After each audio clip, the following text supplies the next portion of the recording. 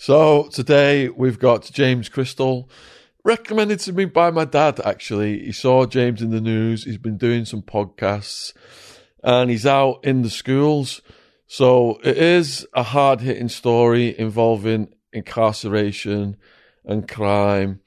But even today, James has been at a school this morning. He's speaking to the government.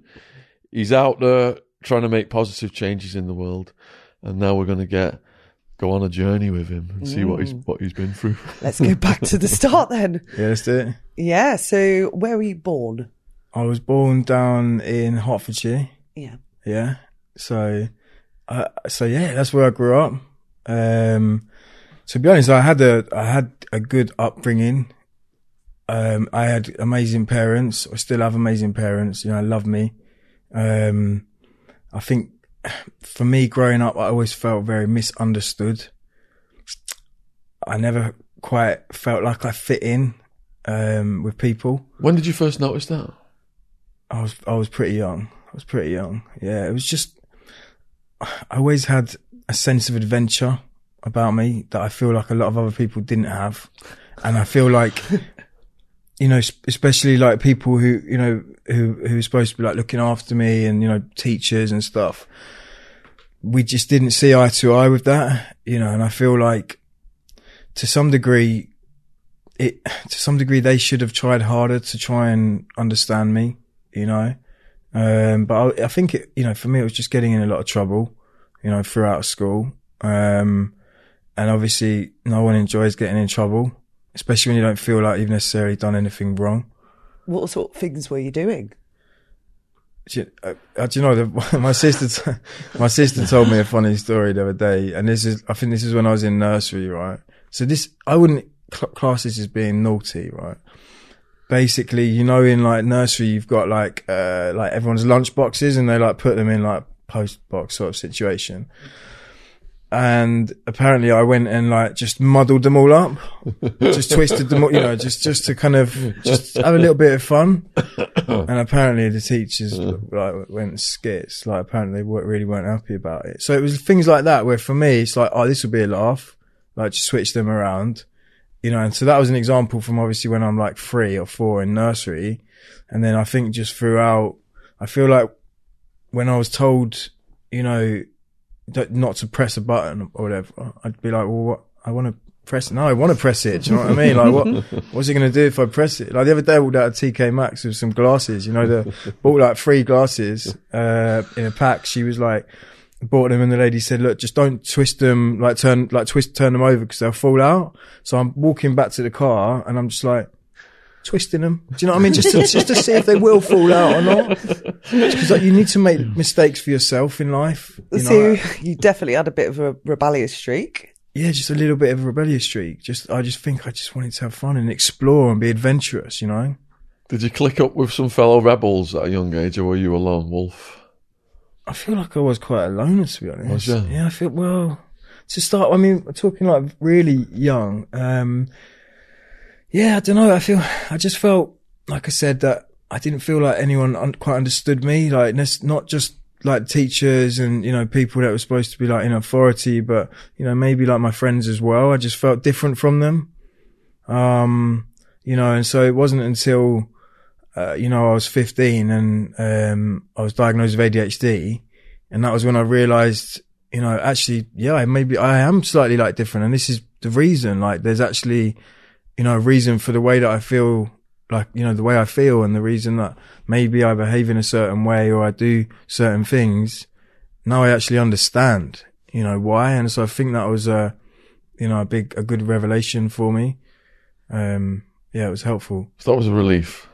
Yeah, for sure. Well, it must have been lonely before that, wasn't it? Yeah. Did you have any siblings? Yeah, 2 siblings. Yeah, 2 elder sisters. Yeah, amazing sisters. Oh, brilliant. Yeah, but I mean, just yeah, they're incredible. But yeah, again, just like my parents are like fantastic, like they're brilliant, and they just love me so much. But you know, and they raised us all exactly the same, and maybe the way that they raised me, maybe in hindsight, needed to be slightly different from the way that my sisters, you know, were raised because we're different people. Does that make sense?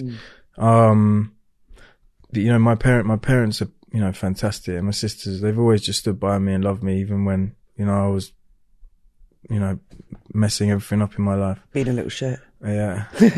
What about having a career goal then as a teenager? Did you have a plan? I feel like I was kind of like quite inspired by like people who are making money.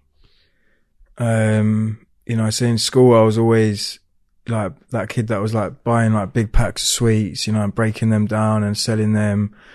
You know, I got a fake ID. As soon as I could get a fake ID, I got a fake ID, and I was like buying big packs of cigarettes and, you know, selling them 50p each. And so I've always been quite entrepreneurial. Yeah.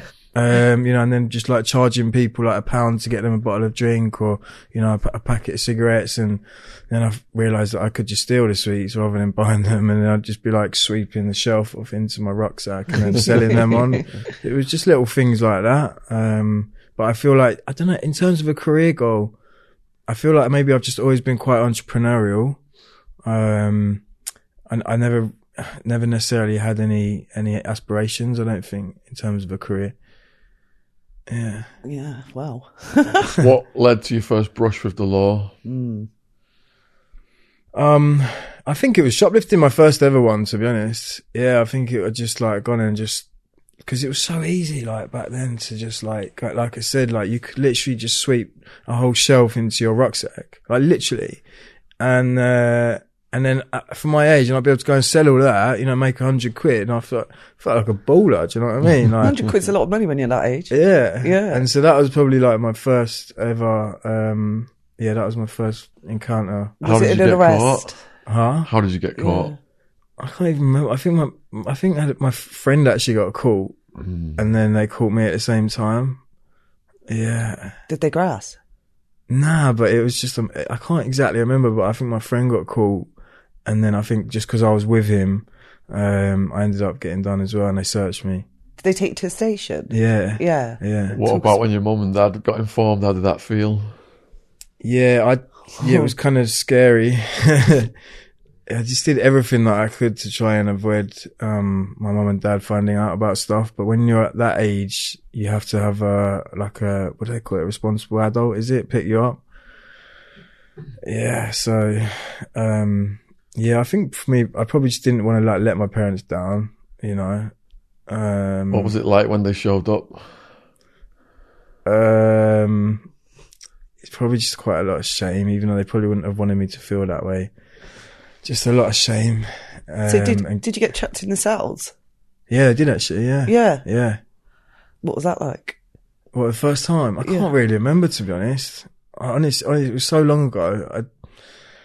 In terms of the police cells, I feel like, you know, there's an expiration date on it. Do you know what I mean? Like, you know, if you're living that lifestyle, you know that you're going to be in there for 24 hours, or, you know, maybe they might apply for an extra 12 hours, or you might get bail. But when it's something like, you know, shoplifting or like possession of a small amount of drugs, you know, you're probably going to be out within 24 hours. So it's not, you know, it's transient, isn't it? It's not a permanent fixture.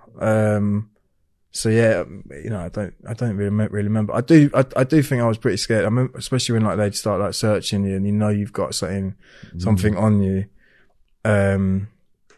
But yeah, I mean, we used to have quite a lot of fun with the police as well, you know, like running and hiding, and I feel like because I was quite young, it just felt like a game, doesn't it? It feels like you know, and to some degree, it's not massively serious, you know, it might be a bit fun, and then you start getting older and, you know, you got more responsibility and it starts to get, you know, the punishment starts to get more severe, right? Did you promise your parents you wouldn't do that again? I don't know. I don't think. Isn't it? I usually do. I don't remember, to be honest. Yeah. Can you remember your second arrest? I think it was possession of drugs. Weed. Yeah, I think it was. How did you get caught? Gosh, it was. I think we were just like down the town park smoking weed, and then just like ran, like a long way. Just ran, got chased, and then the police caught us. Did they have dogs? No, there was no dogs. No. So these like arrests at these young ages, are they just giving you a warning, the cops? Yeah, just like reprimands and like final warnings and stuff like Cautions, that. Yeah. Did your parents have to get involved in that one? I think so. Yeah, I think so. Yeah. Yeah. So you were 15 at this point? 16 now. 16. Wow. Yeah. So I'd been kicked out of school at this point. For what? I came in stoned. What? Yeah, I came in. I was high. And what the teacher noticed? Yeah, well, I went out on my lunch break because Yeah. you're not allowed to like necessarily leave on the lunch. So I went out on the lunch and I came back in and I was just like baked. I hadn't really smoked much weed at this stage, and the mate that I smoked it with like rolled a big spliff and I smoked it and I was really like baked. And then just came back in, and then the way it was like where I had to come back in, I had to go like behind where my form like class was, form room, and then my form tutor saw me, and and just like opened the fire escape, and she was like, James, and I was just so high, I was really too high, and then she got someone to escort me to the like the head, not the headmaster, but the head of like sixth form, I think it was, even though I wasn't in sixth form, and apparently someone had to like carry me up the stairs. So, yeah, and then they just kicked me out straight away. Wow. Did you plan to go to college after that? Did I plan to? I don't know if I'd necessarily made too many plans. Yeah, I don't remember having like plans at that stage. How But were it you? didn't. Sorry, go on. I was just going to say, like, it didn't. I don't think the answer is kicking people out of school, necessarily, or kicking people out of class. And I think to some degree that's the easy option, for a teacher to do. If someone's disrupting the class or, they don't know how to deal with them, deal with their emotions, often it's just easier to just kick them out, get rid of them. I don't think that's the right thing to be doing, because ultimately what happened is when you push someone out of that, safe environment, you're pushing them out into the world.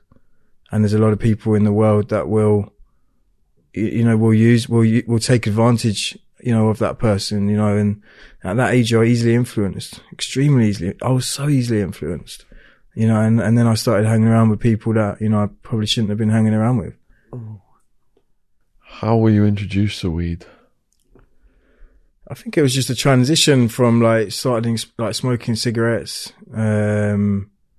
I think it's the same probably with most people, to be honest. Like it was just like cigarettes and then smoking, like, and then like drinking, and then, the leap from like nothing to a spliff is not as big as the leap from just like a fag to a spliff, right? Right. And so I feel like someone just offered it to me, and like I said, I never 100% understood the emotions that I was feeling. I never 100% felt like I fit in, to the people around me, and to my surroundings. I felt different to other people. And so, when someone, when I was offered that and I tried it, I was able to escape. I was able to escape, how I felt. And I guess it gave me to some degree some peace, from the difficult emotions that I was feeling before. So someone had offered it to me, and I think it just kind of calmed me down quite a lot. So getting kicked out of school, what did you go on to next? So after that, it was, I started like, selling weed, to kind of, feed my habits and, finance my lifestyle. And then, do you remember the methadone for the MCAT? Yes. Do you remember that? Yeah, they used to sell it in sex shops, didn't they? Did they? Yeah. That's such a random reference. How do you know? Yeah. Saying nothing. I didn't know that. It used to be legal. Probably It wasn't was allowed in a classed as sex shop illegal at that high. age. Yeah, it was illegal high, yeah. Yeah. They used to call it like plant food, do you remember? Yeah, that's how they got away with it. It's Yeah, like plant ridiculous. fertilizer and stuff. So I had a friend who's, a friend's brother who was, studied chemistry at Cambridge. And then he basically designed the formula, well, not but a formula for methadone. So your mate was cooking it up. So he was, but he made, he set up like a lab, more like a factory, to be honest. It was legal, right? So, and he had, you could go to Cambridge, you could ring this 0800 free number off a payphone, and someone would just come and deliver it on a bike. Just like this, just exactly the same as you get Uber Eats now. Yeah. Yeah. And it was cheap. And because I had I knew him through my friend, I was getting it just super cheap, like £1 a gram. What? Selling it on for £20 a gram, at, 0.7 or whatever. And yeah, so I obviously started like selling that and making, some, money, which is, a decent amount of money for my age. But then I was using it as well. They say you shouldn't use it. You shouldn't use, your supply. And yeah, I think I've always had a very addictive personality. I think maybe I still have to some degree, but I've just channeled it differently now. And then it was just kind of raving and, lots of parties and that was just the lifestyle that I was living at that time of my life. And how old were you at this point? So at this point, I'm 16, 17 still. Yeah. And then things started to go downhill. So some of the people that I was hanging around with, there was some older guys as well. And then there was one guy who was like 40. That's a bit old. Yeah, it's weird, isn't it? Mm. But it didn't seem weird for some reason, right? Because I feel like when you're under the influence of drugs, your perspective on life is just so like augmented, and basically what ended up happening was, I was groomed and drugged and sexually abused by him. What happened? And so that happened on multiple occasions. Are we able to talk about it?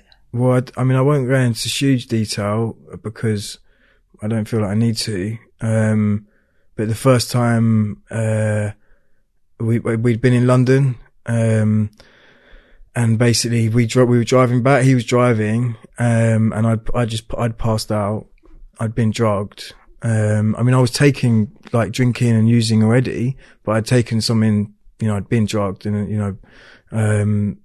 and so I was just completely out of it, and then woke up on the side of the road, had been dumped in a service station with my girlfriend at the time was in the car as well. So I woke up, she's next to me, she's like going just crazy, like, saying what had happened, telling me what had happened.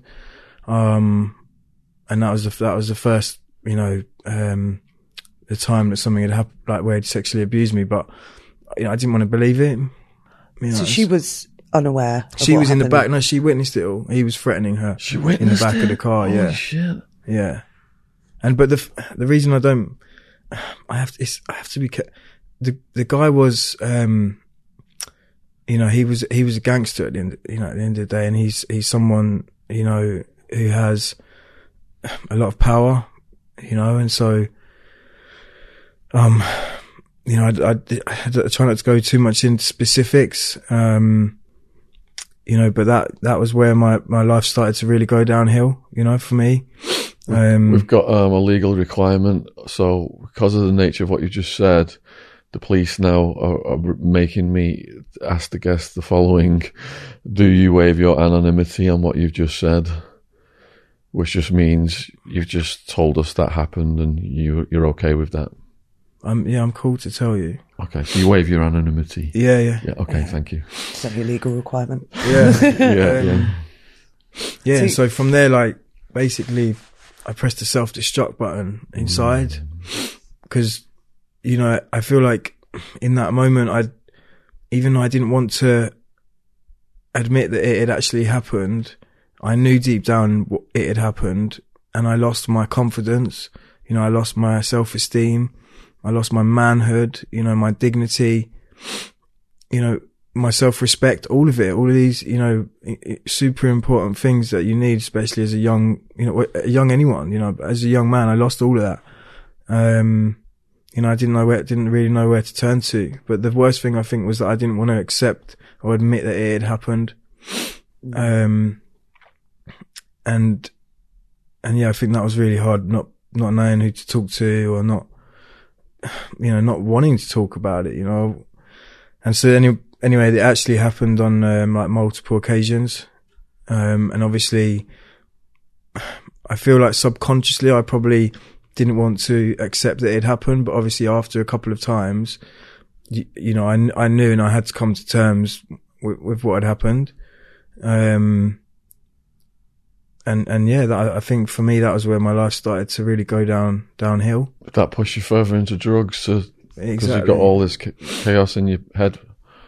I just needed to escape because it was like painful, like it was, deeply traumatic. And it was just like disgusting. Like I could like feel his hands on me, and like I had to get away somehow, like mentally and emotionally, from what had happened. And so I just turned even heavier to drugs. And I feel like my life started to get more erratic around that point. I actually like lost a friend around the same time as well to drugs, to the methadone. He had like a brain hemorrhage and died.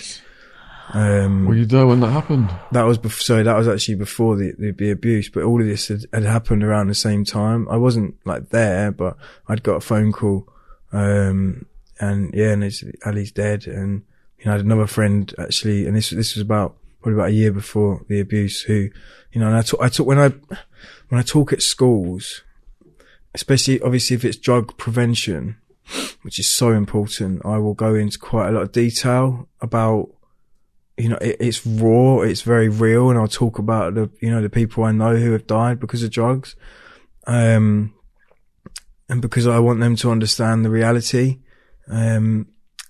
And so yeah, I had another friend, he was like 14 when he died. Yeah. And he went missing on Christmas Eve. He walked home, never got home. And then a search party went out and they found him, the next morning in a river, face down, dead. And this is the reality of drugs and what they can do to people, What do you think had happened with him? Had he just got so many drugs he'd lost his way, or? I think his body probably couldn't cope with whatever he'd taken. They said that in the newspaper reports, they'd said that he'd just been drinking. That's what his friends had said.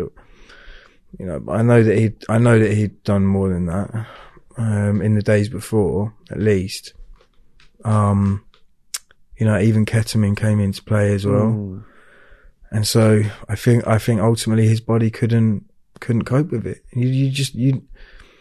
I think one of the problems with like drug addiction is that you don't know that you have it until you know you have it. Does that make sense? Like, that's one of the big problems. Like, you don't know you have it until you try something, and it's not worth taking that risk. And I feel like for Jordan, his body just couldn't take whatever had happened. I don't know exactly. Maybe he slipped on the ice and hit his head and fell into the river. I just don't know. But that was, so basically what I'm saying is there was all of this stuff had happened, all of this fairly traumatic, these traumatic events had happened all in quite a short space of time. And then, I think with the abuse, it just kind of tipped me over the edge. Did your girlfriend, did she know the abuse had continued after that first time? Yeah. Well, I don't know. I think the second time she knew about it. And then there was I think 3 more occasions.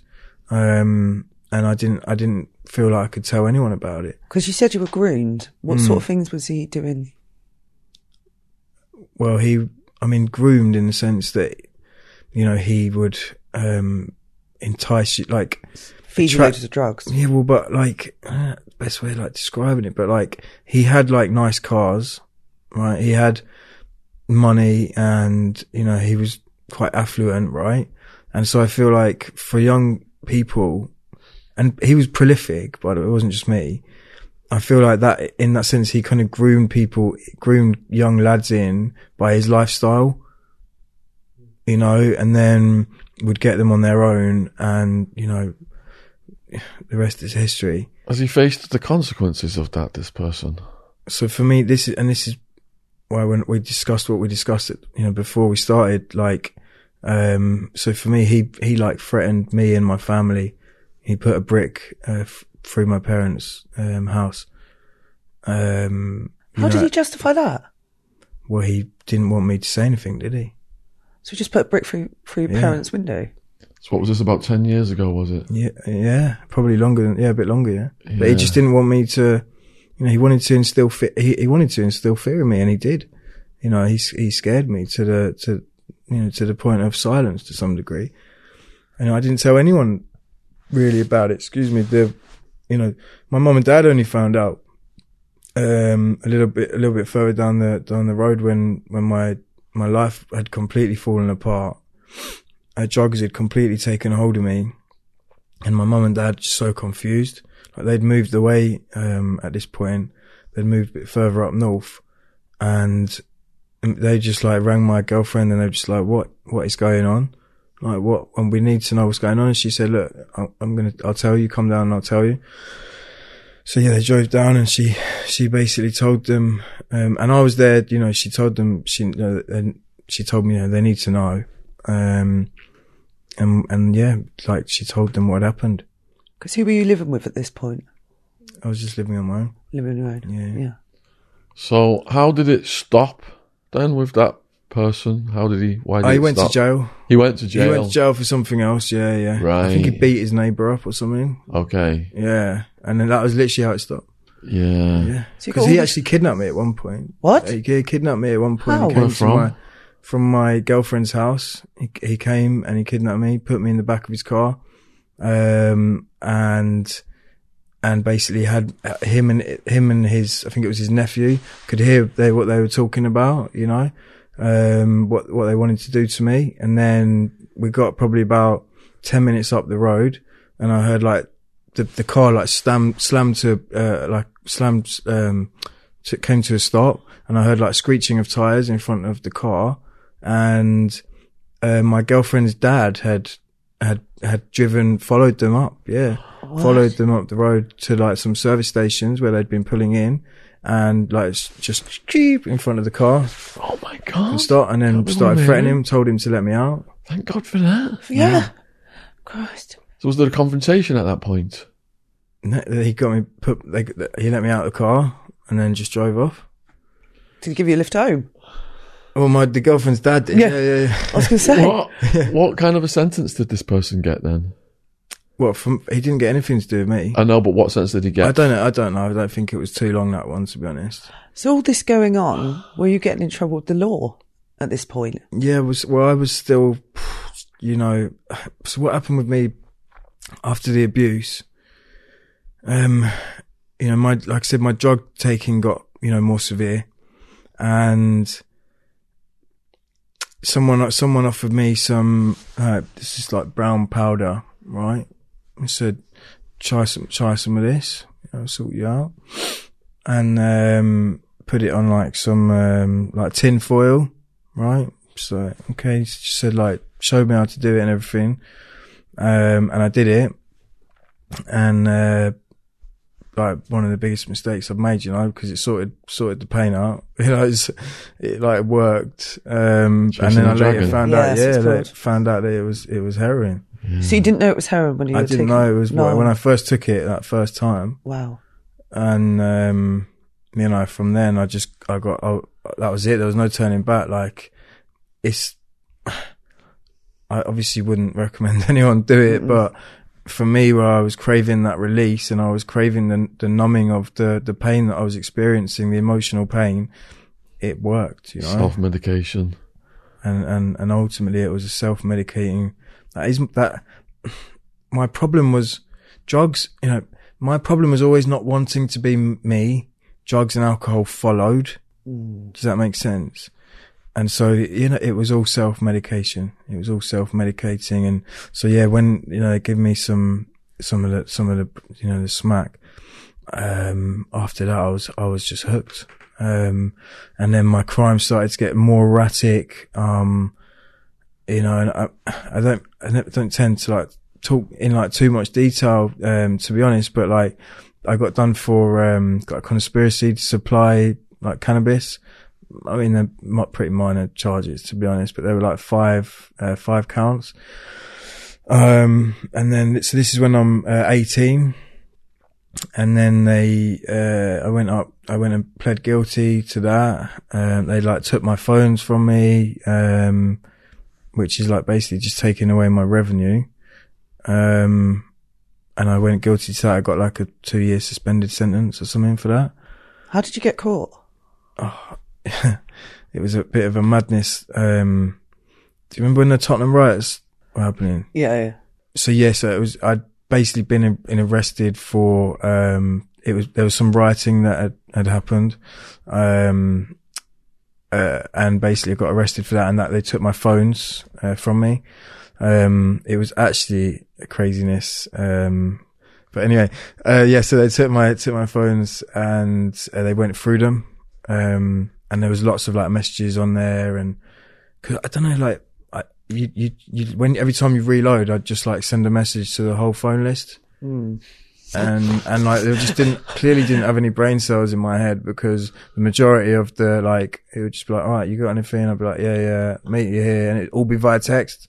All of it. Right. Everything. And so they got all that. But they never found any food. They never found any drugs.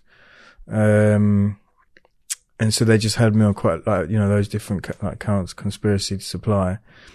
And that was it. So that was 2 years suspended, did you say? They give me like I think it was a 2-year suspended sentence. Yeah. Suspended for like 18 months or something. So did that make you change your ways, or did you just go back to it?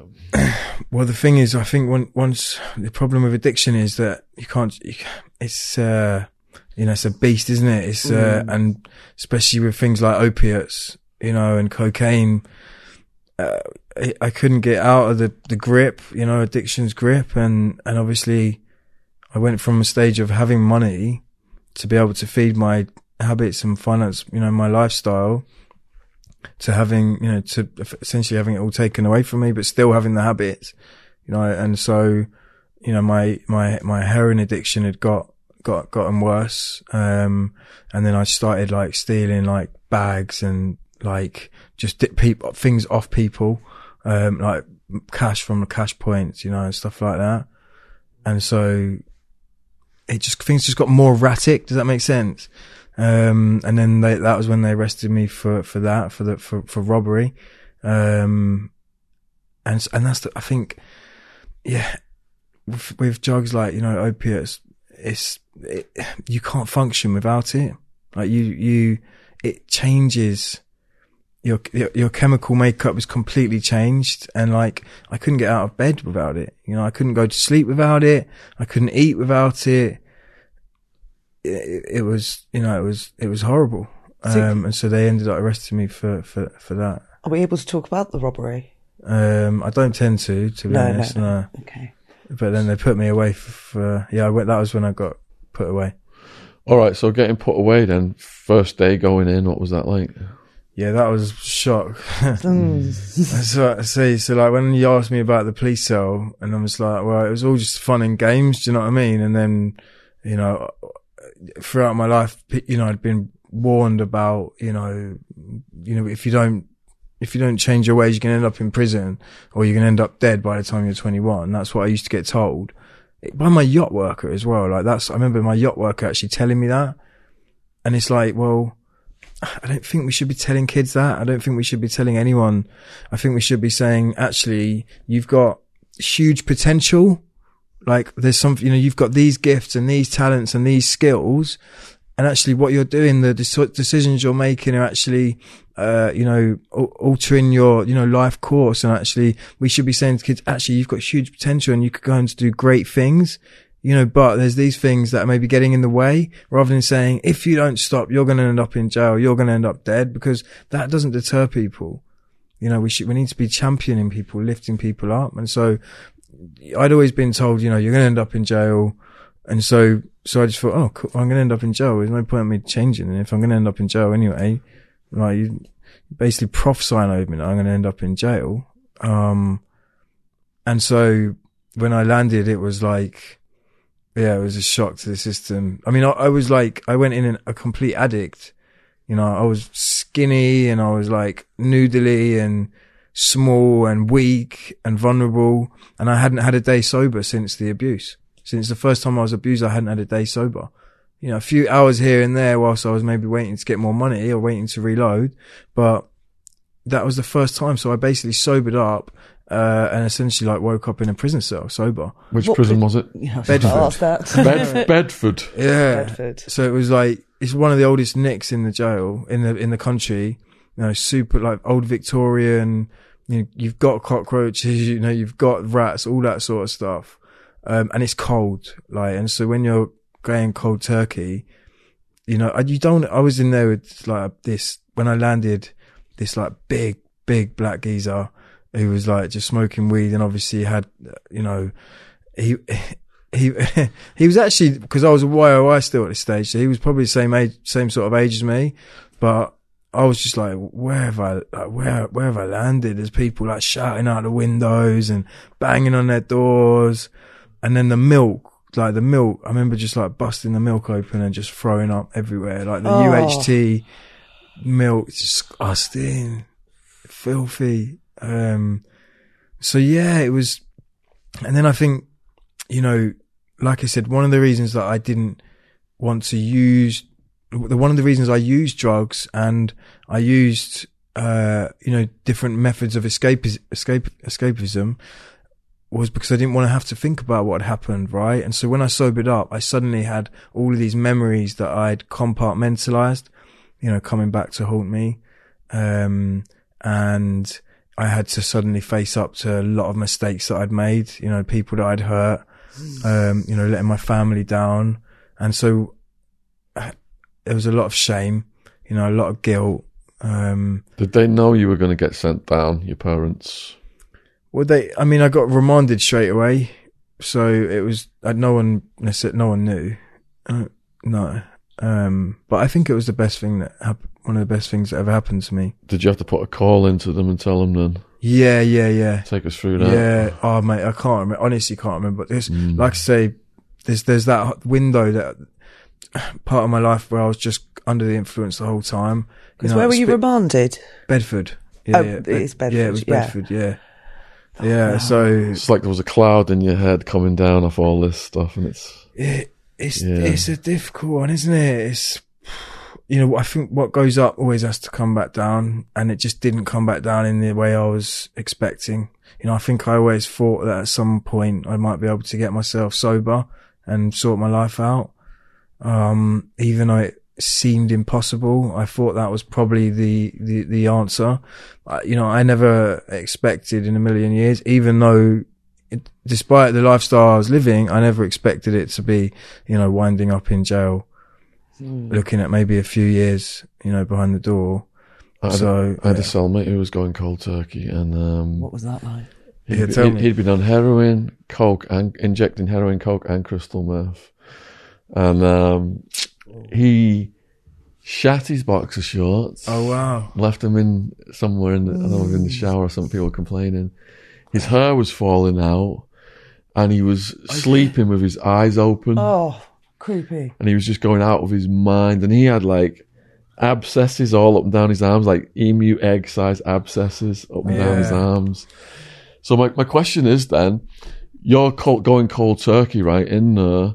But you're going to try and score first? Are you going to try and like because you said your cellmate. Sort yourself out? I never tried to score. That was the shock you needed, was it? I never tried to score in prison.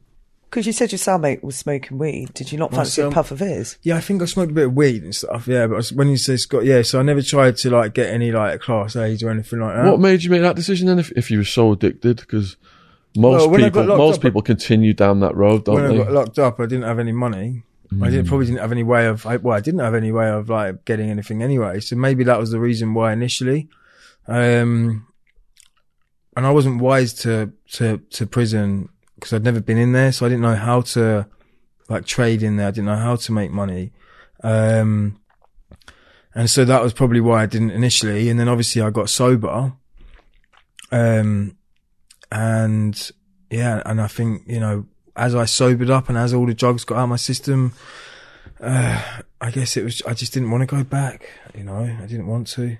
So were you done at that point with the hard drugs? Yeah, not 100%. Not 100%. What was it like, cold turkey? How long did that go on for? Honestly, probably one of the worst experiences of my life. It was, they offered me like methadone and Subutex, and I declined it all. I mean, I wasn't injecting. So people that are injecting would get some like methadone. And I probably should have had some Subutex or whatever. Cause I had like a 40, 50, 60 pound at least, like daily habit. That was what I needed to get through the day. And then anything else might actually get me high. And so I needed something, but I just refused it. And I think that was actually, I believe that was like God, like, influencing my decision. Cause if I had said yes, I would have spent maybe the rest of my life, but at least the rest of my sentence on, some sort of opiate, some sort of replacement, and the pharmaceutical industry don't make these drugs for people to come off of them. It's just like it's replacing one drug with the other drug. And so, yeah, so I think that was, I'm proud of that decision I made, because I would have had to go cold turkey at some point. Just do it. Why not just do it at the beginning? So did you have the shakes? It was horrible. Struggling to sleep? Couldn't sleep. I was like tossing and turning. The geezer, below me was just getting so pissed off. Oh. We didn't scrap or anything, but he was just getting so pissed off. And I had, obviously when you go in, they give you like a pouch of baccy. And so I was just like smoking non-stop. It was like the only thing I had. I'd be like smoking like all through the night, and I remember one time just got up and started going sick like crazy because of like the smell of the smoke and stuff, like in the middle of the night, and woke him up. And so I was just like on eggshells the whole time really, but I was throwing up. I couldn't eat. Like you get the sweats, like really like cold sweats. It's pretty nasty, to be honest. Sounds it. It's like if you think about like the worst flu you've ever had, and then like times it by like 10, maybe more. But then the other thing is you can't sit still. You can't get comfortable. So you can't just think, oh, just like sleep it out, or just like, lie down and just like rest it out. You can't get comfy. It's a very hard thing to explain. But like for now, I could like lie on the floor for half an hour and just be super zen and super chill. You can't do that when you're trying to come off of opiates. Hope you're enjoying the podcast. Here's a quick word from our sponsor. Know what that sound means? It's more sales being racked up on Shopify. What do you think of Shopify, Jen? I absolutely love Shopify, the all-in-one commerce platform to sell, grow, and make money for your business. Have you used it to boost your business? 100%, yeah. So Shopify makes it simple for anyone to sell from anywhere in the world. From creating your online shop in your own look, to finding new customers, to scaling your burning idea. With Spotify, you can do it all from one place. With no need for skills in design or coding. It's how every minute of every day a new seller makes their first sale with Shopify, and you can join them. So what is your favourite UK-based business that's found success with Shopify? It's got to be Gymshark. They have grown massively thanks to Shopify. Now it's your turn to start selling today with Shopify for free. And thanks to 24/7 support, Shopify is there to help you every step of the way. This is endless possibility, powered by Spotify. Sign up for a free 14-day trial at shopify.co.uk/Shaun, SHAUN. Go to shopify.co.uk/Shaun right now to grow your business today. So that's shopify.co.uk/Shaun, SHAUN. Thank you for supporting our sponsor. So it was pretty nasty. I reckon it lasted a couple of weeks, but then, getting let out, on the wing and stuff, when I was just like, super weak, and I was very lucky and, fortunate. I never got in any trouble. I just kept myself to myself. But yeah, I think, I did feel very vulnerable, coming off of the drugs. What sort of trouble did you see when you were there? In jail? Because you said you kept yourself out of trouble. Did you see much? To start with, I definitely did. There was quite a lot of craziness, like, as you know, like, throughout, Trying to think, like, I mean, I was in Glen Parva for a bit. I mentioned before, that's a young offenders institute. So I actually went to about 5 prisons whilst I was there. Went on a bit of a tour because I was on remand for quite a long time. So they kept moving me from like Bedford to like the Glen Parva in Leicester and back to Bedford. And then I'd go to court and then like back to Glen Parva and then I'd have to go to court. So it was just one of those. But Glen Parva was just like, you know, the alarms were just going off non-stop 100% of the time. You know, I just saw quite a lot of people get stabbed, you know, with pencils and various different things. And it was just like fighting non-stop in there. But I was always protected. I always felt like I believed that God was protecting me. But I also, you know, when I sobered up, I started hitting the gym and started exercising. I channeled my addictions into something different. You know, I was training in my cell. Anytime I could get out, I was doing like pull-ups on the stairs. You know, I had the pillowcases full of like, I'd get like 6 2-litre bottles of water in a pillowcase, get 2 of them, broomstick, you know, doing my arms, shoulders. So I was just smashing it and just training non-stop. And I actually got, you know, pretty big. And so that was probably really how I got through, you know, my time. You know, later on, there was some madness in Winson Green. I'll tell you about that in a bit when we get there, if you want, when we get yes, to that please. part of my story. But yeah, that, you know, the time, I feel like coming off the drugs, so there was one aspect of it where my mental health started to suffer. You know, I was diagnosed with PTSD and depression, and they put me on medication, you know, and the doctor would say, oh, you know, there's this medication, but it might make you drowsy. And I was like, flipping it. Give me that. Do you know what I mean? Give me that right now. Like I need that. And so I probably did need the medication, but I was very quick to accept it. Do you know what I mean? Because all I'd known was being under the influence of something, and that was my way of escaping and dealing with my pain. And so when they offered me, you know, a drug, which is a drug which was going to do that, I was very quick to accept. And so there was that aspect, but then sobering up, I feel like I probably actually had the best quality of life I'd had for quite a long time in jail. Does that make, I don't know if that would make any sense to anyone, but yeah, like I wasn't constantly looking over my shoulder. I wasn't constantly hurting, you know, people around me. You know, and I had some purpose to my day. I had some routine. I mean, you'll know the prison routine. I think it's actually very beneficial, you know, to have that, because otherwise you just go stir crazy. And so, yeah, I feel like having that routine, you know, I felt like I had things more in order inside than on the outside, definitely. Because you talk about God. Did you find religion when you were doing your recovery, or? It's an interesting one. I've always called myself a Christian. And so when I was growing up, I went to church, and church was another one of those places where I'd get told off all of the time for like playing football or for, I don't know, just having a laugh is what I thought I was doing. And it was another one of those places where I'd be getting told off all the time. And so I'd start sort of running away. And I think one of the problems we might have with, like, you know, in that church space and young people is that I think if people can't find something they relate to in church, right? The world, the enemy, there's an enemy in the world. I believe there's an enemy, and I think the enemy will do anything he can in his power to make sure that there's something in the world which is more attractive than in the church. Does that make sense? And so the church would have been a good place for me to be. And so I read the Bible, and I knew, you know, about the stories, and I knew about the miracles.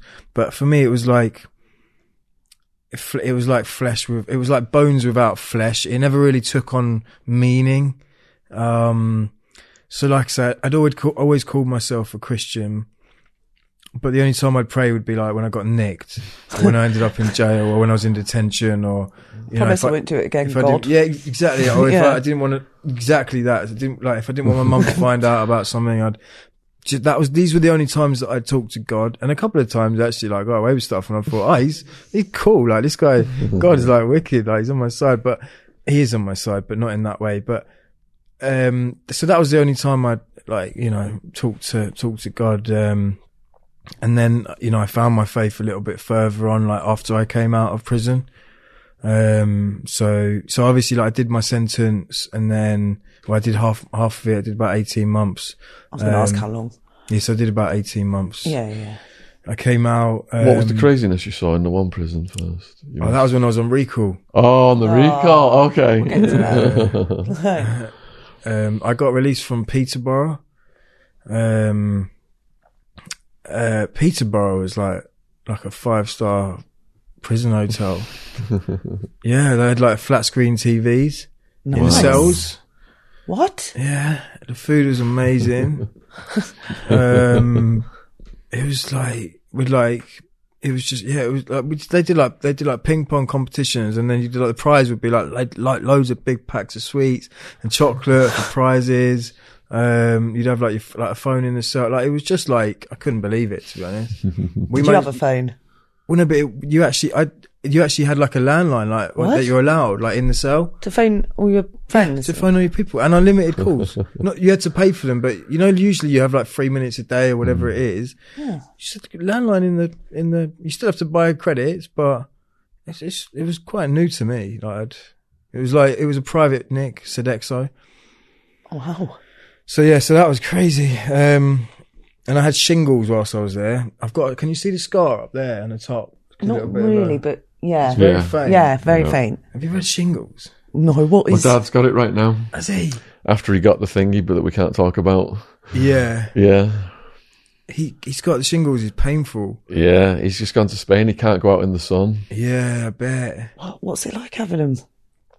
I just had my skin just started itching. Like I had an urge to scratch it. Is it like bugs under your skin? But at this, I don't know about bugs. Like little creatures? No. No. I just had this urge to scratch it, but there was nothing there. But it was in agony. It felt like it was on fire, but you couldn't see anything. And it was all my hairline, and then like some of my face as well. And so I'd actually been down the block at this. I was in the block in Bedford, and I'd smashed up the cell because I wanted to get from Bedford to Peterborough. Right. So then they put me in the block in Peterborough when I got there, put me back on the wing. And as soon as I got back to the wing, I started getting this pain. And so I'd said to the officer, I said, listen, I'm in agony, like my face, like it's proper agony. But they just thought I was playing up because it had come to the end of Soch, and they probably just thought, he's just pissing about. He doesn't want to go in his cell. And so I was saying to them, like, I'm actually in so much pain. I need to see a nurse because I was in agony. And they were like, nah, mate, you're not seeing anyone tonight. You just get behind your door, as they do. And I just said, well, I'm not going behind my door, mate. Like, I'm seeing a nurse, and like, that's fine. Or I'm not going behind my door. And so they give you a warning, and then they put an alarm on, and they all come in and they twist you up, and then they sent me down the seg. Because once you get to the seg, they have to bring a doctor to see you, right? You get a doctor visit once a day, and you'll get like a chaplain visit once a day. And so then the doctor had to come and see me, and they didn't diagnose it straight away. And I had like a visit the next day with my dad, like a visit. They let me see him. My dad was like, oh, maybe it's shingles. So I went back to the doctor and I said, oh, my dad reckons it might be shingles. And he looked into it. And by this point, it had started, it was like visible. It was like just a scab, like it was an open wound. It was a very hard one to describe. And then he said, yeah, no, you have got shingles. And then they moved me from like the seg to the hospital wing, and then put me on these drugs. And yeah, but there was one of the geezer, who was like feeding us when we were in the hospital wing, found out he'd like raped a 3-year-old. Oh. And so I think, obviously that's sick, like beyond sick, but I think knowing that he was out there, I wasn't allowed out and about, but knowing that he was out there just brought a lot of stuff back up for me. And that was quite difficult. And I didn't have a TV. They gave me a radio because obviously I was on basic. And I had this like open wound on my face, on my hairline, and it was just like, honestly, it was so painful. I can It imagine. really was so painful. And even the weird thing is when I like, push it now, I can still feel, like when I get my nail in it now, I can still feel the same sort of pain that I had all those years ago. Oh, wow. A weird one. What's a hospital wing like? It's just full of creeps, to be honest, and you know, people who are unwell. But you know, that orderly guy, you know, what I heard, whether it be true or not, you know, it's sick. The hospital wing was just like another wing, really, but with doctors And creeps. yeah, and creeps. Yeah. so yeah, but yeah. Anyway, don't know how we got onto that. How did we get onto shingles? So this is towards the end of your first Yeah. incarceration. Yeah, Peterborough. So then you're getting released. Yeah. What's your How are we doing plan? for time, by the way? Yeah, we're fine. We're out of time. Yeah. Got dry lips. I've got dry lips as No. well. Do you want a bit of this? No. I usually do carry something, but anyway. So that was Peterborough. I got out of Peterborough, I think it was like 3 days after my birthday, like 18th of August, 2015. And I moved from, up to the top to the West Midlands, right? To try and get a fresh start. My mum and dad picked me up from the prison, took me up, got me some food and stuff. And I think it was pretty depressing, to be honest, coming out of jail. You have your hopes set on this date, right? And it's like, yeah, this date, and it's going to be amazing, and I'll get my life back. And then for me, you know, I got out and I had nothing. You know, I got given like £40, and, you know, I went and I was put in a rehab centre, like a rehab house, a rehabilitation house. But it was just depressing, you know, that was really when the penny dropped that I've got nothing going for me, you know. At least in jail, I had some purpose every day, you know, and I'd been wheeling and dealing and making like a little bit of, you know, I had like my nice pile of snacks and like shower gels, and, you know, I had my TV and my routine, and it felt, you know, to some degree comfortable. But when I got out, it was just like, I'm like so poor and I've got nothing, and, you know, it was just pretty depressing, to be honest, coming out. Wow. Yeah. So you said you were in a rehabilitation house. What was that like? They put me in I went into this rehabilitation house. Yeah, it was kind of crap, because I was on this curfew.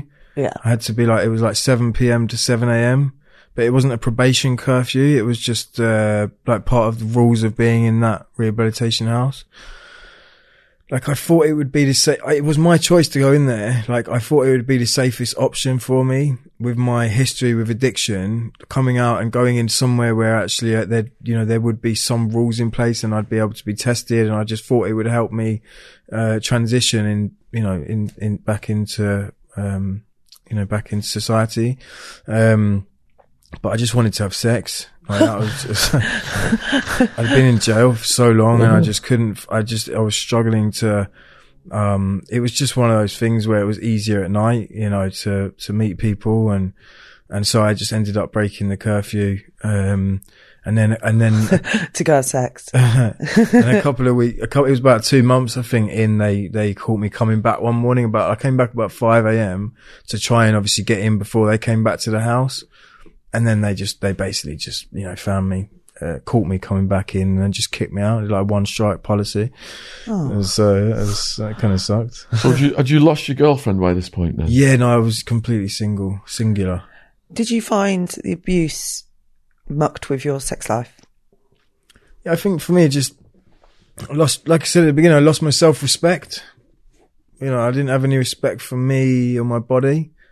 You know, so I think from that perspective, yeah, I felt like I was damaged goods, you know, so I just think, you know, I wasn't to sex didn't bother me or anything like that. It was just, I feel like I lost respect for myself already. So I don't know if I've never really tried to kind of verbalize any of that, but I don't know if that makes any sense. Yeah. I mean, yeah, it's what happens when someone abuses you, you know, they abuse your body. Yeah. And your mind. What was the next temptation then? I'm going to grab some water. Of course. The Next Temptation. Oh, when I got kicked out of the rehab, I just started drinking again, and I think I took some speed. I think some speed was like the first drug I took. Where were you living? Proper random. Oh, I moved in with a girl that I'd met. Yeah, The one you got kicked out for? yeah, basically. Oh, exactly. wow. Yeah. Yeah. How'd you met her? Telling my story better than me. What? How'd you met her? Oh, it was just met her like at a pub, you know. On the pool. Yeah. I used to have a little bit of game. I'm celibate now. But anyway, yeah, and so I had to find somewhere to live, because after I got kicked out of the probation, the rehabilitation place, my probation officer said, like, you've got 24 hours to find yourself an address, and if you haven't got like a fixed abode, they have to send you back to jail. It's very nice of that girl to let you move in. It was really nice of her, wasn't it? Yeah. So Yeah. quickly. Yeah. It turned out she had like quite a lot of debt with someone. And then I had this nice Stone Island jacket. It was like it was like the only nice thing I owned, and a nice pair of shoes. They were like the only my two nicest belongings. And it was like yellow. It was bright yellow. It was a nice jacket. I probably got a picture somewhere. And I had this big fake silver chain. I don't know who I thought I was. Mr. T. Yeah, literally. And but it turned out she owed some boys quite a lot of money, for whatever reason. Drug debt. I think it must have been, but it was all a bit hazy. And they'd seen me walking around with this jacket on. I mean, it was like £500 jacket, but like what? They came and basically started shooting through the top of the door. What? Yeah, and they were like 14, 15-year-old kids. Yeah. And there was just like a gang of them, and they came shoot through the door. They actually kicked the door down. They came in and they robbed me of my jacket and my and my fake silver chain, which I thought was quite funny. But I was gutted. So that was a bit crazy, because they were just like kids. Wow. Machetes, and I don't know if the guns were real guns. I feel like they might have been, the air guns, the 2.2s. They look very real and they sound real, and they would probably hurt big time if you got shot in the head. But so that happened, and then from there I went into a probation hostel, which was like the least inspiring and most depressing place I've ever been in my life. How so? I was surrounded by people that I was just surrounded. There was a lot of homeless people in there, a lot of people that were just like really addicted to drugs and had been for a long time. It was just there was just no hope in there, to be honest. There was just no hope. It was pretty dire, to be honest. And I'd kind of got back on drugs and stuff, nothing hard. And I started kind of like wheeling and dealing a little bit, nothing like I was before, just to kind of make a little bit, and then one lad basically just owed me some money, and I found out that he owed a load of other people money. And so I threatened him, and like, cause I wanted to make sure I got my money, because I knew how much money he was getting and it wasn't enough to pay everyone. And then basically the next morning he just snitched on me and the other people that he owed money, and they just kicked us out of the probation hostel. And then, so this was all a bit of a madness, because like I was desperate to try and sort my life out. And I think this is just something that just shows how strong addiction is, and how hopeless my situation was. And so around this same time, I think it was just before I got kicked out, actually, I found a church which had just been planted. It was a new church. And, like I went in there, my dad had told me about it, and he said, "Oh, it's this new church, like, why don't you try it?" It was around the corner from the hostel. And, I went in, and there was just an amazing energy in there. And I must have looked like a right idiot. I had like my trousers halfway down my arse, like my hat on backwards. I probably had some sort of fake chain on. And I told them I'd just come out of jail, and they just loved me. They just genuinely, they just loved me, and they encouraged me, and they wanted to support me, you know, and I think for the first time, not for the first time ever, but for the first time of my own accord, I was surrounded by people who were championing me and lifting me up rather than tearing me down. And that's when I feel like I started to get inspired. And that was ultimately probably my first encounter with like the Holy Spirit, like, because there was that energy in there. There was something in there that was like drawing me back. And so, you know, I started going there like on a kind of like a weekly basis. But, you know, my life was still going downhill. You know, there was something about it that I liked, but I was still using, and I was still, you know, drinking and all of this sort of stuff. And eventually I got recalled back to jail. I failed a drug test. Yeah. I failed a drug test, and I had the drug test, and then I went back to probation a week later. And I went in, and she was like, "Oh, I'm James. You failed your drug test, and you're wanted for recall to prison." And I was like, "Oh, right." And I was like, "See you later then." Just like darted out, just went on the run, went to Sainsbury's, dyed my hair blonde as you do. Yeah. And that was it. Just thought, I'm going on the run. I don't want to go back to jail. I think it lasted about 3 days, to be honest. And then my conscience kicked in. Yeah, my mum called me and just said to me, you know, you can't be on the run, you know, run forever. And, where were you hiding out? I was hiding out in another girl's house. So, yeah. Yeah. And so it was only a few days, and then I went and handed myself in. I kind of got parceled up, prepared, and it was really funny, you know. It was like, I went to this police station, and I went there and I said, "Look, I'm wanted for recall to prison." And the lady was like, "Oh, well, I'm sorry, sir, but there's no like police cells here, and there's no policeman here either." And I was like, "Oh, right, okay." On your way. I'm just thinking, what is going on? Like, I've come here to have myself in. Like, I just presume she'd like press a button and they'd all like, you know, run out, whatever.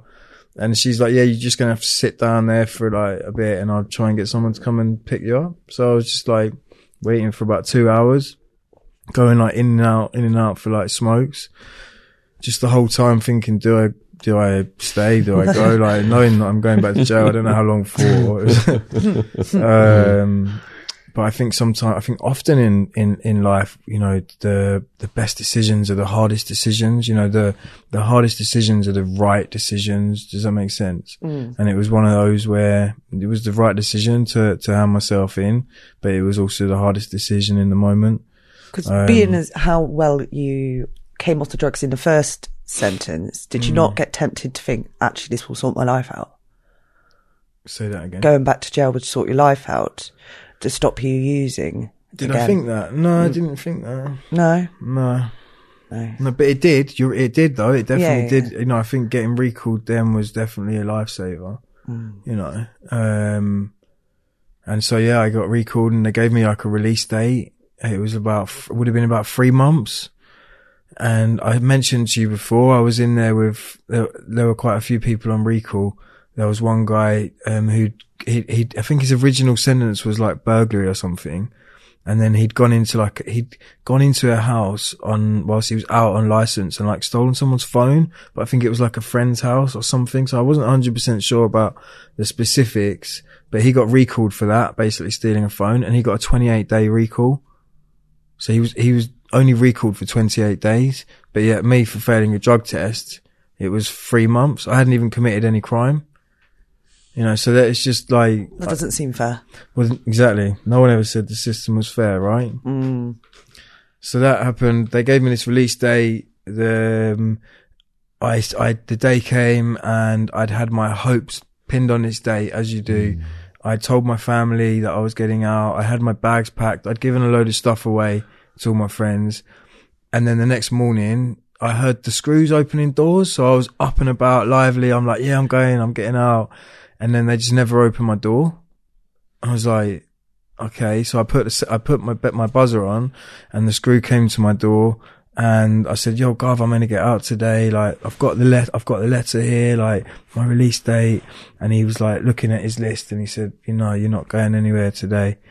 He said, you're not on my list. You're not going anywhere. And I was just like depleted, you know, like I couldn't believe it.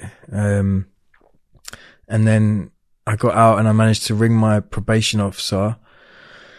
And the same one that recalled me. And I just said, look, what's going on? Like, you told me I was going to get released today. And she said, look, I'm sorry, James, but the Home Office have refused your release at the last minute. Can they do that? You tell me. I don't know. How bizarre. I know. She said they've refused it at the last minute. She said, you're not going to be going anywhere today. She said, look, I'm going to come up and see you in a couple of weeks and we'll try and sort it out. And I just said, look, I just said, like, screw the Home Office in like not so polite words. I said, I don't need any of you, and just like hung the phone up. And then like, what's funny is like fast forwarding just quickly, I actually rang that same probation officer a couple of years ago.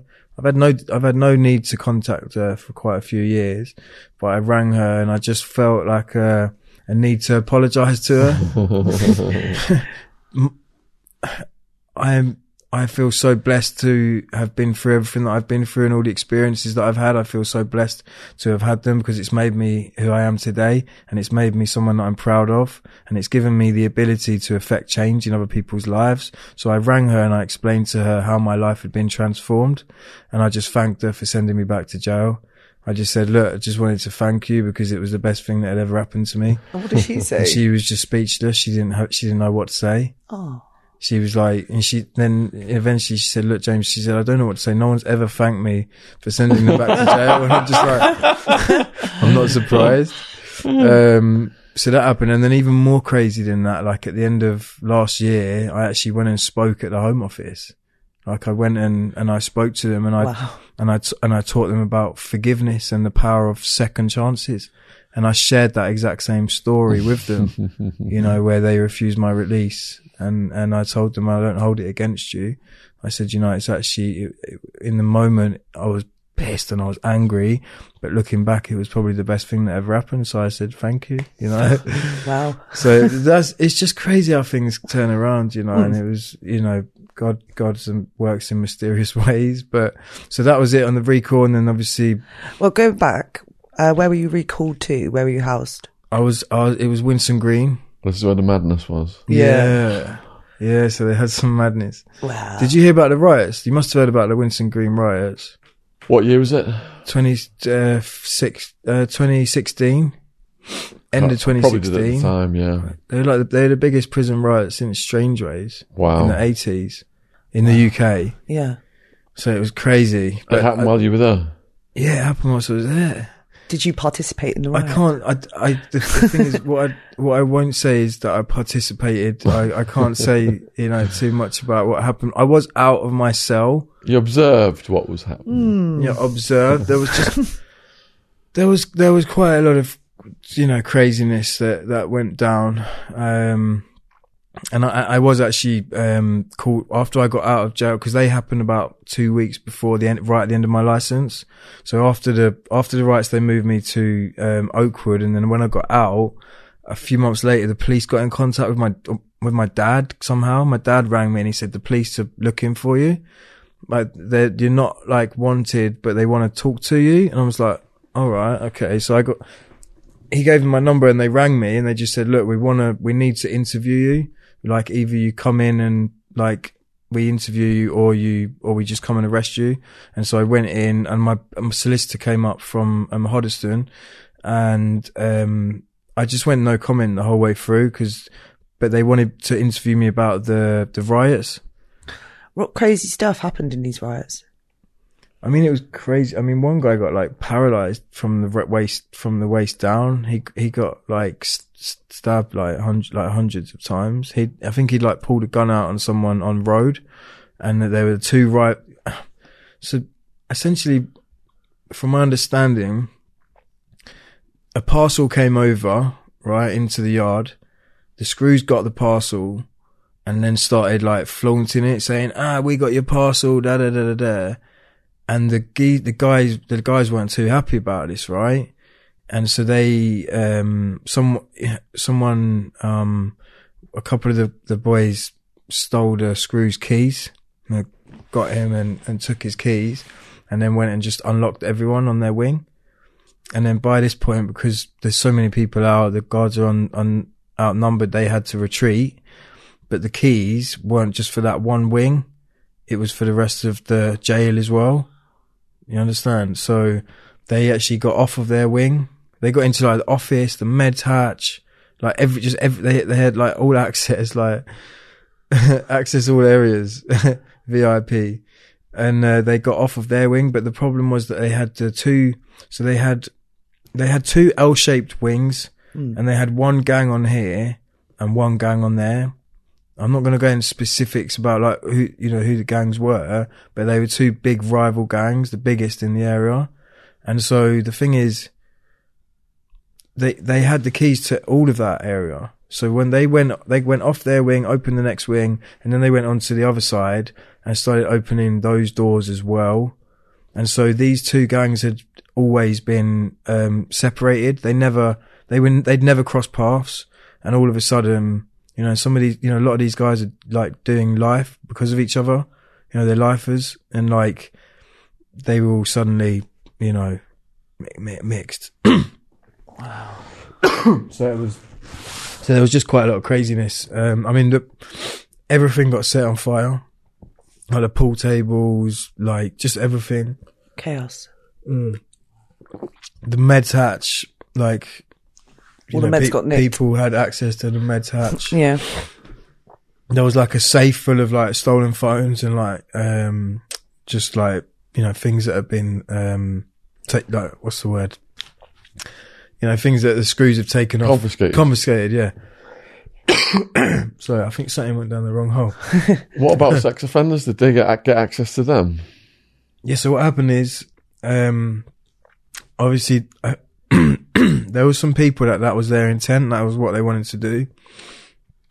And the Screws actually they managed to get a padlock and padlock these gates that were in between the two wings so that no one could get through, essentially. Obviously they didn't have the keys to that padlock. So it was just crazy. But I remember the one guy, a lifer called Keith, a really good guy. Actually, when I found out that I wasn't getting out, I started like losing it. And I really lost it with one of the officers. And Keith, this geezer, this lifer, big dude, came, put his arm around me and just like walked off with me, not aggressively, but like firmly, took me to his cell, sat me down, and he just said, "Look, James," he said, "I've been in here 33 years. He said, "Listen, son, I go up for parole every single year and get turned down." He's like, "How long you got left of your license?" And I was like 6 months, and he's like, and he shared with me his reality and helped me to see it from a different perspective, and I thought, he calmed me down. He didn't have to do that. He did not have to do that. He had a good heart. He might have made some mistakes, but, he's changed man, and he was looking out for me. And during the riot there, like I said, everything was on fire in the middle of one of the wings. And when some of the people, when they'd got unlocked, had decided to bang themselves back up again, right? He was one of those people. And so there was smoke going up and in through his cell. And so I was running down and he was just banging on his door, bang, bang, bang, bang, bang, saying, I'm dying. So I've busted his flat and he's just there like begging me, saying, please find those keys, get me out, I'm dying. Like I've done 33 years, I can't die in here. And I saw like sheer terror in his eyes. Like he did not want to die in there, obviously. And, like we managed to like stop the smoke going in, but we couldn't get the keys. but he was fine. He didn't die Okay, good. in the end. But it was just things like that. So How long did the riots go on for? not long enough. No, it wasn't funny. They went on probably like 12 hours, I'd say. That's long enough. Yeah, it went so quickly, and then in the end, and probably longer than that actually. But in the end, the tornado squad came and they had like the flashbangs, and they like threw like flashbangs onto the wing, and I was just like banging up, mate. I banged up straight away. I'm not getting involved. Yeah, so it was just a lot of craziness, and then we spent about 3 days in our cells, and we were just watching it all on the news, like what that was happening. There's like helicopters going over, and Were you scared during the riots? no, it was adrenaline, wasn't it? It's crazy. Nah, it was crazy. Obviously, I didn't get involved, but I just, it was just, just a lot of adrenaline. So, and then 3 days just banged up in the cell. And eventually, they like I say, they moved me to Oakwood. I had about 2 weeks left of my license, and then I got out.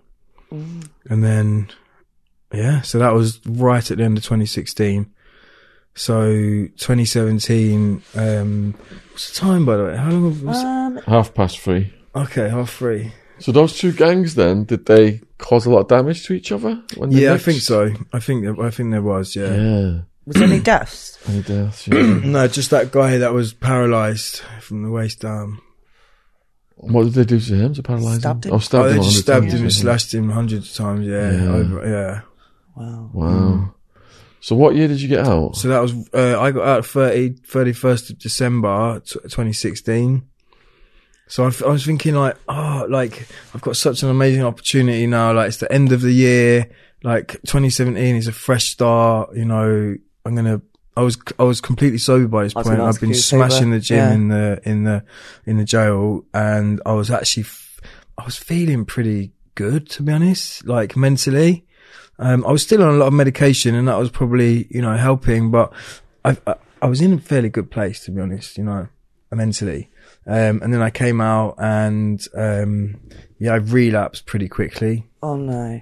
Yeah, I relapsed pretty quickly within like a month. Did you go in a halfway house when you came out again? No, they put me in a 2-bedroom council house, just all on my own. Wow. Yeah. I relapsed pretty quick, and it kind of got bad from there. Like, I started going back to church, which that was one of the things that I really missed, seeing those people. But I found myself in a state of sort of depression and addiction, where I was sleeping like upwards of 18 hours a day, every single day. And what I was doing was I was overdosing on my prescribed medication to try and to tranquilize myself, essentially, because I found myself in a place where being awake was just too painful. And mental health is serious, mental ill health, the amount of people that are struggling at the moment, and I felt very lonely, but it's important, I think, for people to know that they're not alone. I think ultimately we suffer alone, but we recover together. But I was in that place, and honestly, this was probably almost like probably rock bottom for me. I just didn't have any hope, and I didn't really want to be alive anymore, and that was why the only thing that kept me alive was my family, and the fact that they loved me, and they kept telling me that they loved me. I think it's very important that we don't just presume people know that they're unconditionally loved, but we actually tell them, because that's what kept me alive, just knowing that my family loved me and not wanting to hurt them.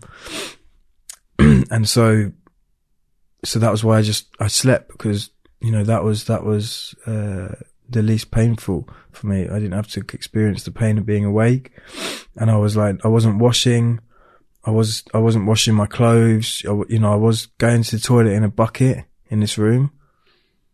It was like I wasn't drinking at one Was that point. from prison? No, this was out. This is when I got out. No, but going to the toilet in a bucket, is that from your Not prison? anymore. Is that It your used prison to be. experience? It used to It's be. kind of because you slept in a room with It a might, toilet. it might actually be. Yeah. Right? I have got a genuine thing where I go to the toilet like every hour now, like, or maybe more sometimes. And I spoke to the doctor about it, and I do drink a stupid amount of water, like ridiculous amounts. But he said, well, the fact that you were living in a toilet for like, you know, a couple of years of your life, you've been programmed, your mind's been programmed to think anytime you need the toilet, it's only 10 feet away. And so he said so basically he said I need to retrain my bladder. Interesting. Yeah, he said he just made it sound so easy. I was just like, yeah, like how am I going to do that? But so how do you retrain your bladder? Yeah, I don't know. He did go into it with me. So, but he said basically he said you have to just you just have to go if you need the toilet. You just have to hold it out, just wait it out. What, basically. like 20 minutes or something? Longer, I think. Yeah. So how did you snap out of it then and get into the schools talks? Yeah, so it was, like I said, I'd been going to this church, and I went one week, and I decided actually I decided to give my life to Jesus. I realized that I was just lost and broken, you know, and this is evident, but I really realized in that moment that I needed a savior. And so I gave my life to Jesus, and actually in that moment I felt like my shame and all of that guilt that I'd been holding on to just vanished. Wow. And all that condemnation. And that's ultimately what, you know, the sacrifice that Jesus made on the cross, you know, he took our sin on him, you know, and that's why, you know, in that moment, I realized that I've been forgiven. I truly knew that I've been forgiven of my sins. And so in that moment, I also, you know, around the same time realized that my life had gone steadily downhill after the abuse. So if that's the abuse, my life had gone dramatically downhill since then. And I'd been living below the line of power. I'd been blaming, you know, what had happened. I'd been, you know, making excuses for where my life was at based on what had happened in the past. And, you know, I ultimately was holding on to a lot of hatred and a lot of resentment and anger towards my abuser. And, I realized he had a lot of power over my life, you know, and so I knew that I had to move on. I knew that I had to forgive him if I was ever going to get anywhere in life. You know, because ultimately the unforgiveness journey looks like this. Someone hurts you, right? You hold it against them. It doesn't affect them in the slightest, but it kills you inside. That's literally like the unforgiveness journey. And so, you know, it wasn't affecting him, but I was spending all day, every day thinking about how am I going to get him back? What am I going to do to him? How am I going to find him? And thinking about how much I hate him and how much he destroyed my life and blah, blah, blah, blah. But that's not getting me anywhere. That's not helping me move forward in life, is it? And progress. And so I forgave him. And, you know, people always ask me, I got asked this literally today at school, like, how did you forgive him? Like, after what he did to you? And I think the simple answer is that I didn't in my own strength. You know, it was in God's strength that I was able to forgive him. And when I forgave him, I said a prayer. And honestly, I don't hold on to any bitterness towards him at all, or anger anymore. Wow. You know, there's still aspects of it that when I talk about it, you know, it can be kind of, you know, a little bit painful, you know, emotional, but I don't hold it against him anymore. You know, That's and You freed yourself. Yeah. completely freed myself, and I pray for him, you know, like what he did, and you know, what any pedos do is sick, like completely sick. But for me, holding on to hatred to him, it was just destroying me, you know. And so it's not saying that what he did was right. Of course it's not. But it's just, he just had so much power over my life still. You know, and I love, you know, Nelson Mandela says about like unforgiveness is like drinking poison and hoping it's going to kill your enemies. You know, it's like, It's so true. And from there, honestly, I managed to find a lot of freedom, emotional freedom. And at the same time, I gave up the drink and the drugs, and I went on this journey and honestly pressed into Jesus. And, you know, through his power, I was able to get free. And, you know, I'm now like half a decade sober, nearly. Congrats. Yeah. And I say half a decade because it sounds better than 5 years, right? But I'm 5 years sober in July. Well done, you. And thanks. Like I said this at school earlier, I didn't get a clap, and I was like, doesn't that deserve a clap? But it's a big achievement because I never thought that I'd be able to get free, you know? Do you have so much more clarity now that you are sober? Man, like my life's been transformed. Like, honestly say, like, you know, that I really do believe that your worst day in sobriety is always going to be better than your best day in addiction. Like, my family have the same, you know, I can be the same person to my family every single day. You know, when my loved ones look in my eyes, they can be at peace, you know, because ultimately addiction it's not just a James thing. It's James and everyone that James knows and loves, everyone that loves James thing. It affects everyone in the family.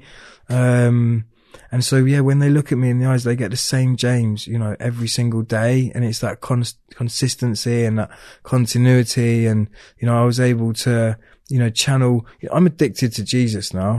Like, honestly, like, anywhere and everywhere I go, I tell people what he's done for my life, because a lot of people won't believe in Jesus, and that's their prerogative. But what you can't deny is what he's done in my life and how he's transformed my life. Of course. And so you are absolutely glowing. Yeah. What was it like going to school for the first time? Back in, amazing, man. It was. Were you nervous? Honestly, I don't think so. I mean, moderate nerves, but nothing like major. And did it resonate, the talk, right away? Did they react? Yeah, they do, you know. It's a big responsibility, I think, you know, and it's a responsibility that I don't take lightly. You know, but it's such a privilege, you know, being able to talk to them, as you'll know. But I think, yeah, as soon as I start talking about like prison or whatever, you've got their attention, you know. So I usually, you know, I can't remember exactly what I said earlier, but, you know, something along the lines of like, you know, not necessarily planning like outcomes too much, and being in prison 6 years ago and not really realizing that in 6 years time I'd be stood in front of you, or something along those lines. And then immediately like you've got their attention. Yeah. And it's amazing, you know, like I had a kid come up to me earlier and he just, you know, was shaking my hand and he said, "You'd no idea how helpful this was." He said, "Thank you, James. Thank you, James." And I'm like, this is what we do it for, right? Like, I just think it's beautiful that, you know, God's using my darkness from yesterday to make other people's tomorrow brighter. You know, I'm just like, that's amazing to me. How can schools reach out to you then to get you to do a talk? Through LinkedIn, maybe. Contact me on LinkedIn, or they could email me, james@belive.org.uk. So we'll put all the links below this video, so if people want to reach out to you to book you for talks. Yeah, it'd be cool. Yeah. So, and are you on the socials? I'm on socials a bit, yeah. You can plug them underneath as well. Definitely like follow the charity my charity stuff, BeLive, and then my clothing brand eVerse as well. Oh, really? So yeah, like get that one quiet. Yeah, I know. Usually, like, I feel like I said, usually when I talk, we touch a little bit on the past, and then like most of it will be like on like present and future and like my ambitions and hopes. But it's all cool. Like, I think it's really important for people to understand that there's a story behind, you know, every person. What are you? Sorry, carry on. I actually went and spoke at the police force, the same police force that, they weren't the ones that put me in jail, but one of the places I used to commit crime. It was Cambridgeshire Constabulary. Wow. And I went back, they invited me to speak to them, and I got paid, like, I actually got paid to go and deliver a talk to the police. And it was like, honestly, the most surreal experience. And it was on Zoom, which was a shame, but when I got on, mate, you know, like how you click and then it like lets you into the room, and I could just see like Roku, soccer, like, and my heart started, this is like, so nervous. My heart started beating out of my chest, and I suddenly thought I was being stitched up. I suddenly thought, oh, they want to get me in here to talk, so hopefully I reveal something, and then they're going to like nick me. I was so scared. But then I just thought, I need to break the ice. I've got to break it. So I said to them, I said, listen, this is quite emotional for me. I said, I spent my teens getting chased by you guys. I said, you were never any good on foot. I said, you was never very fast on foot. You could never catch me. But as soon as you got that chopper out, it was game over. And I just sort of broke the ice. But honestly, that was a crazy experience talking to the police. So what are your goals? What are my goals? I guess the main thing is to, help. I want people, I hate the idea of people being hopeless. You know, I hate the fact that on average 19 people a day lose their life to suicide in this country. You know, I think it's definitely not something that's spoken about enough. You know, in the fact that at least, 1 in 4 people are battling with their mental health right now in this country, and it's still so stigmatized. And I hate the fact that some people feel like the only option is death, to take their life, and that makes me quite emotional. It makes me sad. And so I really, through my work and I've got lots of goals, but I feel like that's got to be the main one. Like, I don't want people to die. I don't want people to feel like suicide is the only option. I don't want people to feel like they're alone. I had an amazing encounter with someone who had come across my work on LinkedIn, because LinkedIn is the main social media platform I use, and he'd said that before he was suicidal. He was at the end. This is a businessman, and he said he came across my post after he'd written his suicide letters, and he saw my post and realized in that moment that he wasn't alone. Wow. He realized there were other people going through similar things, and it gave him hope. And he started following me. He started looking back at some of my other posts, and he'd been thanking me for a couple of years, sending me long messages, just thanking me profusely. And I'm thinking, why is this guy thanking me? And then I met him a couple of weeks ago, it was, and he just said, if it wasn't for your life, James, I would be dead. Okay. Wow. And at the end, he said, if it wasn't for you, my children wouldn't have a father. And it was so emotional and it was so surreal, but it just gave me that motivation that I needed to keep going, to keep doing what I do. So I think ultimately that's my goal, to be a vessel of hope. Whatever situation people find them in, there is hope. And, my hope's found in Jesus. And yeah, that's what I believe. You are a true inspiration, Dave. Definitely so powerful, man, honestly. Yeah. Your energy, everything, the light in your eyes. Yeah. It's just, yeah. I'll send you a picture of me in 2016, and you can post it on... Put it in the trailer. Put it right now. Put it in the trailer. Because compare and contrast. I'll send it to you. I'll show it to you in a minute, but there was just a lot of hatred and anger in my eyes, Right. Yeah. So, If you've been enjoying this as much as we have, please let us know in the comments. All of James's links are in the description box below this video if you're watching it on YouTube. If you want to book him for a schools talk, go down there. If you want to follow him on the socials or connect with him on LinkedIn, it's all down there. So we're looking forward to your feedback, and all of Jen's stuff is down there as well. So yeah, man, brilliant. Thank you. Yes, thank you. Give us a hug. Thanks, guys. Yeah. I'm really, really tall now because I've got massive shoes on. Ooh. It's been good. Thanks for having me. Oh, yeah, Busting brilliant. for a wee. Wow, what a story, man. Bless you, brother.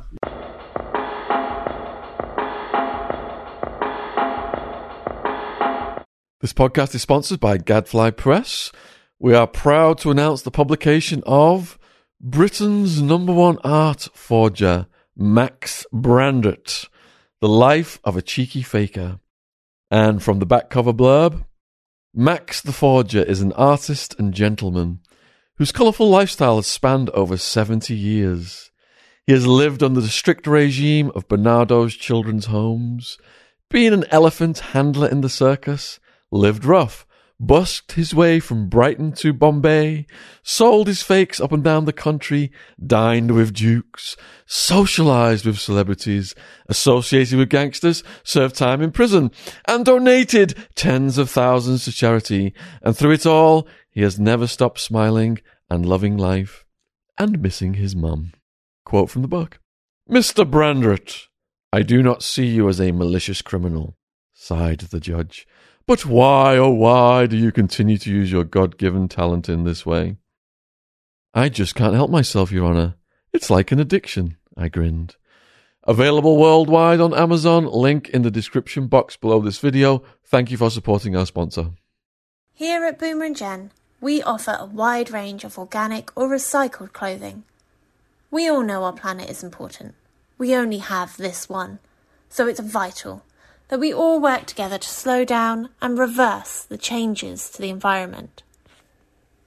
Whilst we all know that big industry are having a significant effect on pollution, here at Boomer & Jen, we believe that if we all make small changes, we can do our part.